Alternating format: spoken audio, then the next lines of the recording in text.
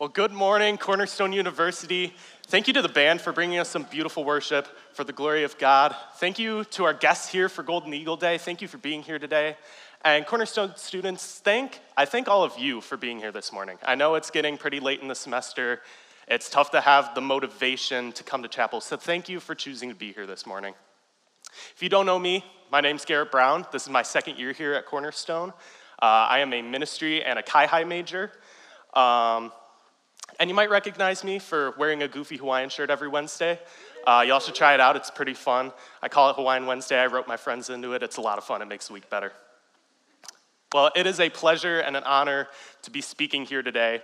And I'm not going to waste any time. We're going to jump right into things this morning. And as we start out, I want you to think about the word friendship for a minute. Obviously, our big theme for this year is Christ, our greatest friend. But I want you to think about what friendship means to you. I tried to do the cheesy thing you might see at a wedding. The dictionary defines friendship as blah, blah, blah. But it ended up just being the state of being friends. Like, thanks, dictionary.com, that helps. So instead, since that wasn't any help, I want you to think about what this word friendship really means to you. When I thought about this for myself, my mind went to two different places, right? First, my brain went to all the stupid, fun stuff I've done with friends, pushing each other around in shopping carts, playing video games or board games till 4 a.m, screaming at football games together, playing hide and seek in a Target, running around and trying to squeeze a bottle of mayonnaise onto each other. That one's a long story. Then my mind went to all the vulnerable moments with friends. Times where I've been able to share what's really going on. The times when I've been able to just sit down and listen to what's going on in my friends' lives. The times when I can just sit down with my friends and we can say that we are there for each other. Maybe for you, you think of the bond you have with some professors and classmates and dorm mates here at Cornerstone. Maybe you think of your roommate. Maybe you think of the people you went to high school with. Maybe you think of your family and how much they also feel and act like friends. Maybe you feel like you really just don't have friends. First of all, I want to remind you of our theme for this year, Christ, our greatest friend. It might seem tacky to bring this up again, but think about how true it is. Jesus sacrificed his life for you. He wants to be in friendship with each and every one of you. And he is waiting for you to turn to him in friendship. Second of all, I encourage you, if you do feel like this, start by taking a courageous step here on campus or at your local church and seek friends there. Now, I know the difficulty of this. When I started school here, I knew nobody in my dorm, nobody in my classes. It took me a while to really find friends. There was an awkward time at the beginning of the year when I wasn't really sure if I was going to have friends. So trust me, I know how difficult this is, and I know I'm not asking an easy task. But what worked for me and what I know can work for you is taking bold steps to join groups and find friends there. There are dozens, probably hundreds of groups between Cornerstone and local churches that will gladly accept you for who you are. Now, I say all this to show that friendship doesn't really have a straightforward definition. Maybe dictionary.com was onto something. So as you're thinking about your definition of friendship in your own life, or maybe some things that need to change, go ahead and start flipping to our main scripture today, Ecclesiastes chapter 4, verses 9 through 12. Now, if you're familiar with Ecclesiastes, you'll know it's not the happiest book in the Bible. We get this bleak idea of hevel, the Hebrew word for vapor. The author says that life is just striving after breath, vanity, something that will fade away. This defines the point Ecclesiastes is trying to make. And the beginning of chapter 4, where our scripture for today is, continues this trend, showing the oppression of the lonely, the envy of working against your neighbor, and this troubled vanity of being alone. What a great way to start the morning, right? Everything is meaningless. We're all just striving after things that will fade. Yippee! But if you keep reading, we see something that actually gives us hope. In the midst of all the hevel, the vapor, the vanity of this world, the author finds hope. I think this is intentional. This is here for a reason. This isn't just some mistaken happy moment that got thrown into the book about meaningless life. No, instead it's the exact opposite. These verses here are meant to show the hope and joy that we can find in this world despite seemingly endless vanity. So if you'll follow along with me, we've got it on the screens. Let's look at this positive note. Starting from verse 9, the author says, "Two are better than one, because they have a good reward for their toil. For if they fall, one will lift up his fellow. But woe to him who is alone when he falls and has not another to lift him up. Again, if two lie together, they keep warm. But how can one keep warm alone? And though a man might prevail against one who is alone, two will withstand him. A threefold cord is not quickly broken." So in these 4 short verses, keep in mind, this isn't a very long passage. We get an entire framework for what friendship should look like. I've seen some people that believe this passage merely applies to marriage, but first of all, that in and of itself is a friendship. And second of all, think about your friendships right now. Do you pick each other up when you've fallen? Do you show love to each other, not necessarily physically, but do you show love to each other to provide warmth?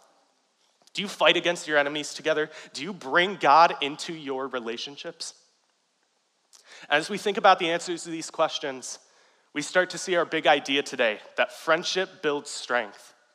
Friendship builds strength. Now, I don't mean this as friendship builds physical strength or friendship builds muscle. Not that kind of strength, so sorry if you were starting to think that having hundreds of friends would turn you into a bodybuilder.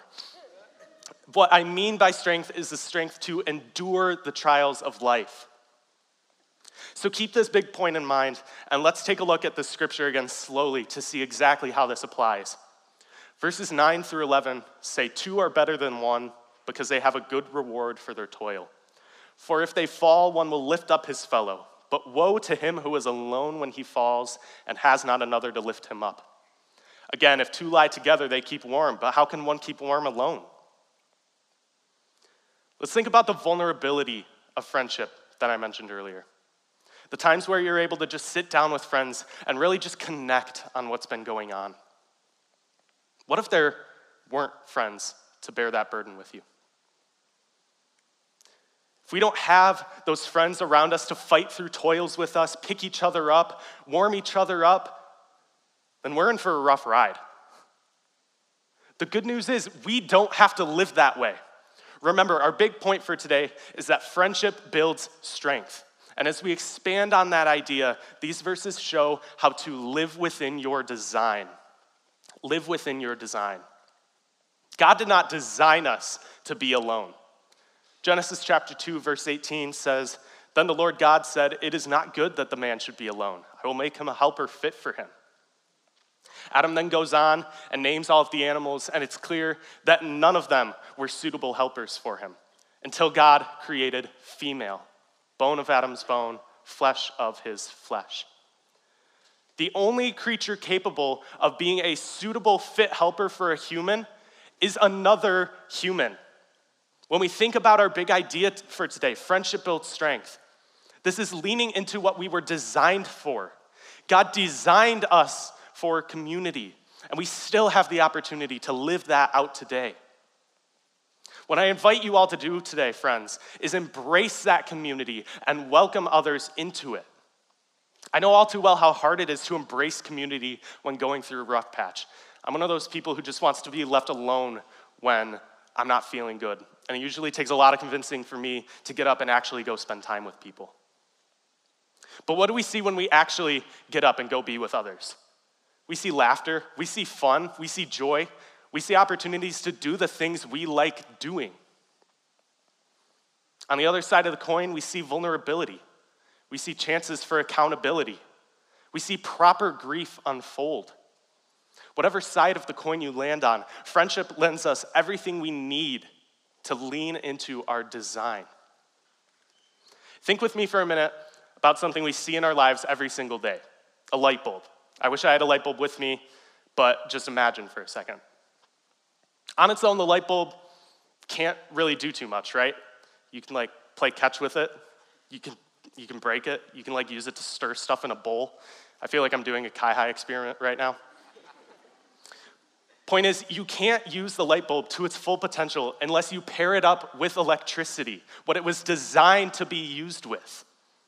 Thomas Edison didn't just make the light bulb without having electricity in mind.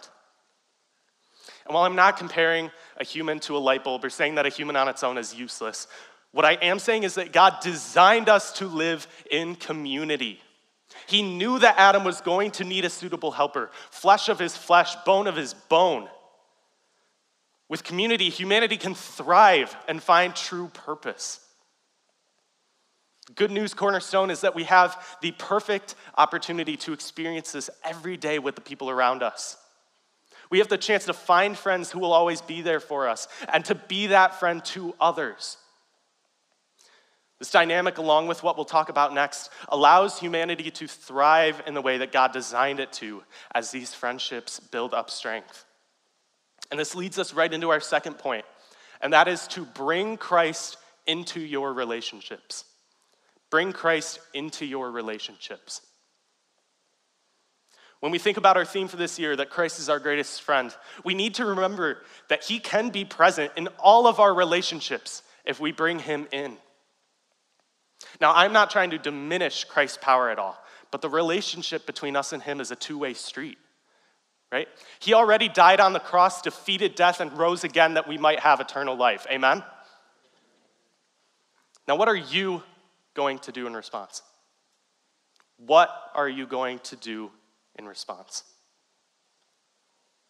Let's look back at Ecclesiastes for where our answer begins, this time just verse 12.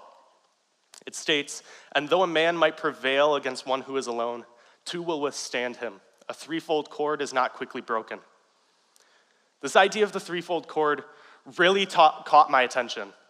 I saw a lot of interpretations online when I was researching this passage.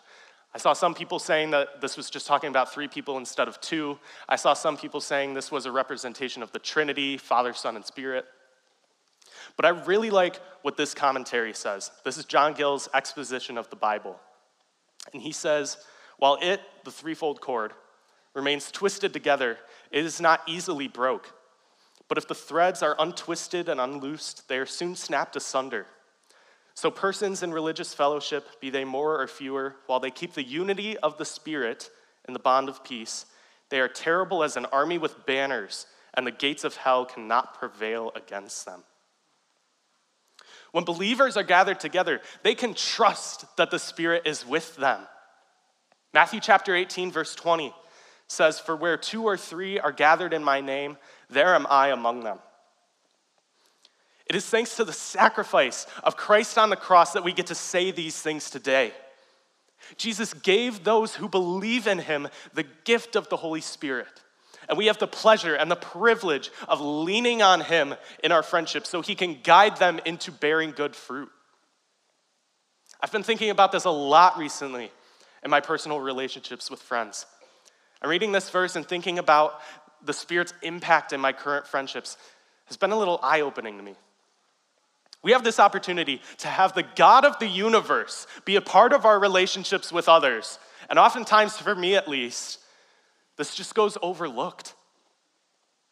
Very rarely do I unintentionally look at my friendships with other believers and think, yeah, God was a part of all those memories.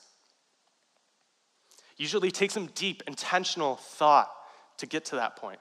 Yet I can be grateful nonetheless.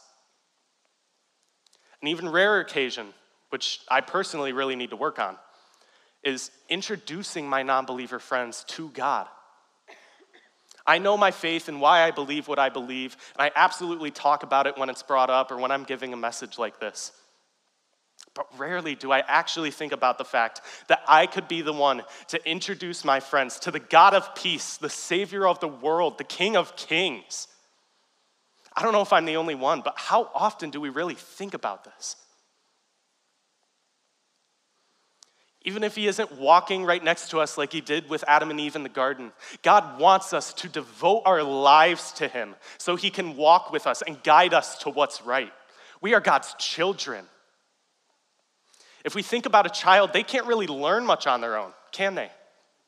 They might eventually learn something, but not without consequences or pain along the way. As children of God, we must bring our Heavenly Father into our relationships and friendships so he can show us how they should operate and how to make the best of them. And like I mentioned earlier, I know this isn't easy to bring Christ into relationships where he isn't present. I know it's not easy to lean into our call as Christians to go and make disciples and spread the good news to those who don't know it. At the end of John's gospel, we see an example of how shameful it can feel to let Jesus have full control over our lives despite the mistakes we've made.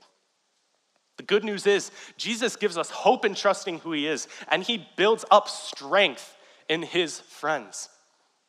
Towards the end of John chapter 21, Jesus, after his resurrection, reconciles with Simon Peter, one of his disciples. Jesus asked Peter 3 times, "Simon, son of John, do you love me?" Peter responds each time, "Yes, Lord, you know that I love you." And I want to read through just the last time that Jesus asked Peter this question, in John chapter 21, verses 17 and 18. And pay attention to both the way that Peter responds to hearing this a third time and the way that Jesus replies. Starting in verse 17, the text says, "He, Jesus, said to him the third time, 'Simon, son of John, do you love me?' Peter was grieved because he said to him the third time, 'Do you love me?' And he said to him, 'Lord, you know everything. You know that I love you.' Jesus said to him, 'Feed my sheep. Truly, truly, I say to you, when you were young, you used to dress yourself and walk wherever you wanted. But when you are old, you will stretch out your hands, and another will dress you and carry you where you do not want to go.'" The text says that Peter was grieved after Jesus asked the third time, likely because he felt the guilt and shame of denying Christ 3 times before his crucifixion. You can almost hear the desperation in Peter's final plea. "Lord, you know everything. You know that I love you." And what do we see in Jesus' response? Mercy. We see mercy and a continuation of the calling that Jesus had placed upon Peter. Jesus demonstrates his friendship that he has with Peter, and he strengthens Peter to continue living the life that he was called to. The life that Jesus called Peter into all the way back in John chapter 1. Friends, we don't have to abandon that hope today. We don't have to abandon that hope and friendship that Christ offers to us. We can live in that hope and freedom from sin today. If you haven't accepted Jesus as Lord and Savior over your life, it is not too late. He is a gracious God, and he wants to be in the friendships and relationships in your life. He wants friendship and relationship with you. If you haven't made that choice to devote your life to Christ, I highly encourage you to learn who he is and make that choice to follow him. He will strengthen you through the trials of life. He designed you for community, both with him and with others. And he will be in those friendships with others around you if you make the choice to follow him and introduce him to those who do not know him. And in these final moments, what I want to invite you all to do is just practice and lean into the true friendship that's described in Ecclesiastes. I could talk all day about the ways that you can apply this to your life, but I want you all to get firsthand experience right now instead, and keep this mindset of true friendship for the rest of the day, the rest of the week, the rest of the year, the rest of your life. So in order to do that, I just want you all to turn to 2 or 3 people around you and just share what's been going on. Lean into this friendship that we've discussed today. Strengthen each other to endure through your trials. Pick each other up. Show each other love. Fight against the enemy. If you haven't dedicated your life to Christ and you want to do that today, tell the person next to you and rejoice with them. I just want to open this up to a time of prayer with each other, and then I'll wrap us up in a few minutes here. So go ahead and just turn to a few people around you and pray in true friendship. Dear Heavenly Father, Lord, thank you for this day. Thank you for just allowing us to be here and hear your word. Lord, I pray that you can strengthen us in our friendships. Lord, I pray that you strengthen us in our friendships, that you can allow us to just remember your goodness. Lord, I pray that if we have those friendships where others may not know you, I pray that we can be the ones to show them who you are, Lord. Lord, I pray that the Spirit can just be with us in those relationships. I thank you that the Spirit is with us in those relationships with other believers. I pray that you can continue to strengthen us throughout this day. I pray that we can remember this throughout the holiday season. We pray all these things in your precious and holy name. Amen. I encourage you, please, if you want to keep praying with each other, keep praying with each other. Thank you and have a good day.